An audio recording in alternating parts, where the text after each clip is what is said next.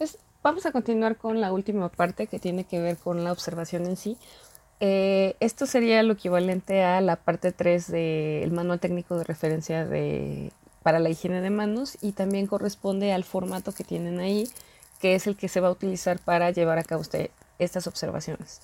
Recordemos que el principal propósito de observar tiene que ver con demostrar el grado de cumplimiento de la higiene de manos entre los profesionales de la salud. También nos va a ayudar a evaluar el tipo y calidad de la técnica que vamos a emplear para hacer higiene de manos. Nos puede apoyar también para escoger las intervenciones, para fomentar, educar y formar al personal en higiene de las manos. Es muy importante que recordemos que estas observaciones se van a hacer de manera directa. Eso significa que no es un estudio de sombra. Esto significa que vamos a seguir al profesional sanitario y lo vamos a acompañar durante la atención. Y bueno, para que nosotros podamos hacer esto, hay que recordar que una de las reglas de esta observación va a ser que las observaciones se van a realizar de manera anónima y van a ser confidenciales. Sin embargo, al momento de que yo estoy observando a alguien, yo me tengo que presentar, les tengo que explicar que vengo del área de epidemiología, que voy a observar lo que va a ser los siguientes 20 minutos y voy a evaluar las indicaciones de higiene de manos y en cuanto él se desocupe y la observación haya terminado, le voy a dar retroalimentación sobre el cumplimiento y sobre cómo podemos trabajar con alguno de los puntos críticos que se hayan identificado. Ahora, de preferencia, esta retroalimentación tiene que ser inmediata y no se debe de utilizar como para decir, oye, fui a observar a esta persona y esta persona lo hizo así y asado. No, estas observaciones por eso se recogen de manera anónima. Sirven al mismo tiempo como espacios de retroalimentación y si quieren así como de formación en higiene de manos y esto es algo de lo más importante. Tenemos que lograr que el personal se haga consciente de la necesidad de que se lleve a cabo una adecuada higiene de manos. El hecho de que nosotros los observemos y les demos información al respecto y comentemos estos resultados va a tener este efecto de promoción de higiene de manos de manera inmediata. No se van a dar retroalimentaciones durante las evaluaciones basales, sino a partir de que se implemente ya la estrategia de la multimodal de higiene de manos. Entonces, el papel del observador es observar de forma abierta y objetiva la práctica de higiene de manos y para eso se va a apoyar de un formato especial en donde se van a ir registrando estas acciones. Es importante que antes de que nosotros vayamos a observar, nosotros estemos familiarizados con las 5 indicaciones y los conceptos para cada uno, para que nosotros podamos aplicarlos, identificarlos, diferenciarlos y que tengamos la capacidad de explicarle al personal sanitario qué tipo de indicación había en ese continuo de atención que nosotros observamos y cómo y por qué debería de haber una acción de higiene de manos en ese momento. Existe sí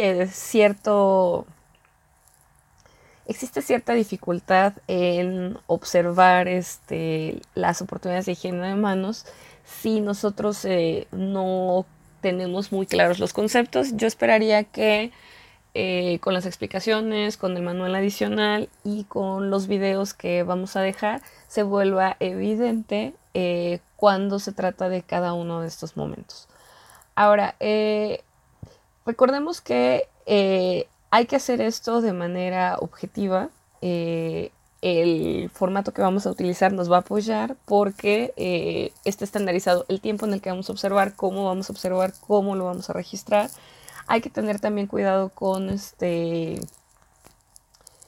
la intimidad del paciente. No debemos de interferir nosotros tampoco con las actividades que se estén llevando a cabo y nunca vamos a llevar a cabo observaciones en situaciones extremas. ¿Esto qué significa? Si están haciendo una intervención médica de urgencia o hay datos de, no sé, de un estrés incontrolado en el profesional sanitario al que estamos observando, esto no se va a registrar como observación porque no va a reflejar una situación estándar o una situación normal de higiene de manos. Entonces, en este sentido, nosotros tenemos que ser muy sensibles y debemos de poder identificar cuándo hay que retirarnos de esta situación. Esto no significa que no vayamos a observar en los servicios de urgencias y de terapias intensivas. En este caso nos vamos a poner cerca del punto de atención y vamos desde ahí a hacer nuestras observaciones. Les recomendamos que las observaciones se hagan con lápiz y goma para que pueda hacerse ajustes o cambios en caso de que haya algo que no hayamos visto, y es importante que llevemos reloj para cronometrar estas sesiones. Ahora, aquí lo importante es que nosotros vamos a identificar oportunidades para la higiene de manos. Cada que nosotros veamos que se cumple con un criterio para una indicación de higiene de manos, vamos a decir que esta es una oportunidad para la higiene de manos. Y lo que vamos a observar es si el personal sanitario realiza esta acción de higiene de manos o la omite. Entonces nosotros, el indicador de cumplimiento se va a generar así: el número de acciones de higiene de manos que existen en las oportunidades que nosotros identificamos. Estas oportunidades, cuando nosotros identificamos una indicación, ya dijimos que esto se convierte en una oportunidad, y la oportunidad va a determinar la necesidad de que se realice higiene de manos. Si la razón por la que nosotros decimos que debe hacerse higiene de manos es múltiple, como en el caso que habíamos discutido antes, en donde coinciden un momento 3 y un momento 1, se deben de registrar las dos indicaciones, aunque solamente haya una oportunidad. Si yo tengo dos indicaciones de higiene de manos simultáneamente, no significa que quiero que el personal sanitario se haga 2 veces higiene de manos en el mismo momento, sino que una sola higiene de manos va a cubrir estas dos indicaciones. Esta va a ser una única oportunidad de higiene de manos. Ahora, nosotros siempre tenemos que registrar si se realizó o no se realizó, y tenemos que registrar si hubo guantes o no hubo guantes.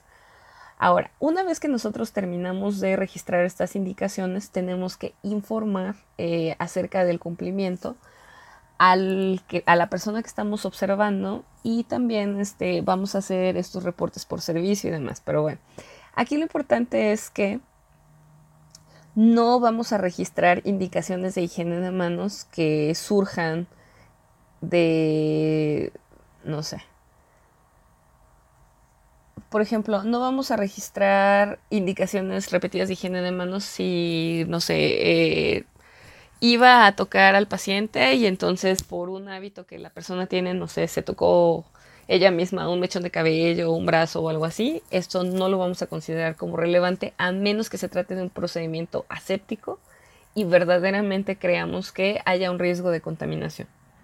Entonces, lo que sí vamos a hacer es decirle a esta persona: oye, vi que mientras estabas atendiendo a este paciente, continuamente te tocas el cabello o te tocas las gafas, y eso podría representar un riesgo porque los microorganismos, como ya habíamos mencionado, toda la transmisión cruzada. Pero no lo vamos a registrar como 20 oportunidades de se tocó y volvió a tocar al paciente, se tocó y volvió a tocar al paciente, se tocó, sino vamos únicamente a hacer la intervención. Sí lo vamos a registrar en caso de que haya coincidido con un procedimiento aséptico. Que el paciente, que se haya contaminado el personal porque haya sido riesgo de exposición a fluidos y antes de hacerse higiene de manos se haya tocado el mismo, eso sí lo vamos a registrar. Ahora, las observaciones las vamos a hacer por categorías profesionales: enfermerías, médicos auxiliares y otros. Para nuestro caso, en nuestro hospital, nosotros sí queremos que identifiquen qué tipo de personal fue, si era técnico de inhaloterapia, si era técnico de rehabilitación, etcétera, etcétera. El periodo de observación, recuerden, va a ser de 20 minutos, pero si lo que estamos observando es algo muy largo, podemos observar 10 minutos más, o si se acabó lo que estábamos observando, podemos observar hasta 10 minutos menos. Ahora, se sugiere que al principio solamente observemos a una persona al mismo tiempo. Entonces, en este caso no queremos, sí se puede, pero en un inicio es más complicado pedirles que hagan observaciones simultáneas queremos que se enfoquen únicamente en un personal sanitario y empiecen a llenar la información. El formato es relativamente sencillo y vienen ahí las instrucciones para utilizarlo.